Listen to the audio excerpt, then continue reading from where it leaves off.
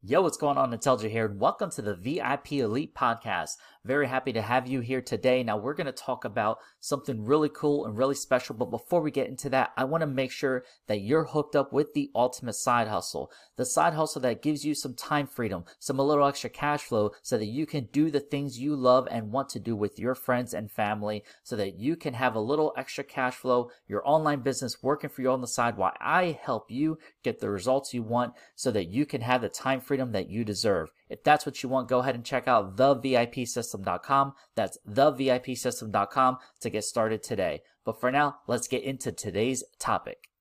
Coaching basketball is a lot like running a business. I've coached my son's basketball team for 4 seasons. See, every player on the court has an important role, and it's just like business. You need your power forwards and your centers to go for rebounds and be underneath the net. You need your point guard bringing the ball down, and you need your shooting guard and small forward to be able to get open for shots. Everyone plays a key role in the team, and if someone's not doing their part, the whole team will be let down. It's really no different than in business. You have key players in your business. For me, for example, I have my sales closers whose sole role is to just sit there and close sales. Then I have my video editors, then I have my VA, then I have my advisors. When people don't do their role, then the business fails. But when everyone does their part, the whole team wins.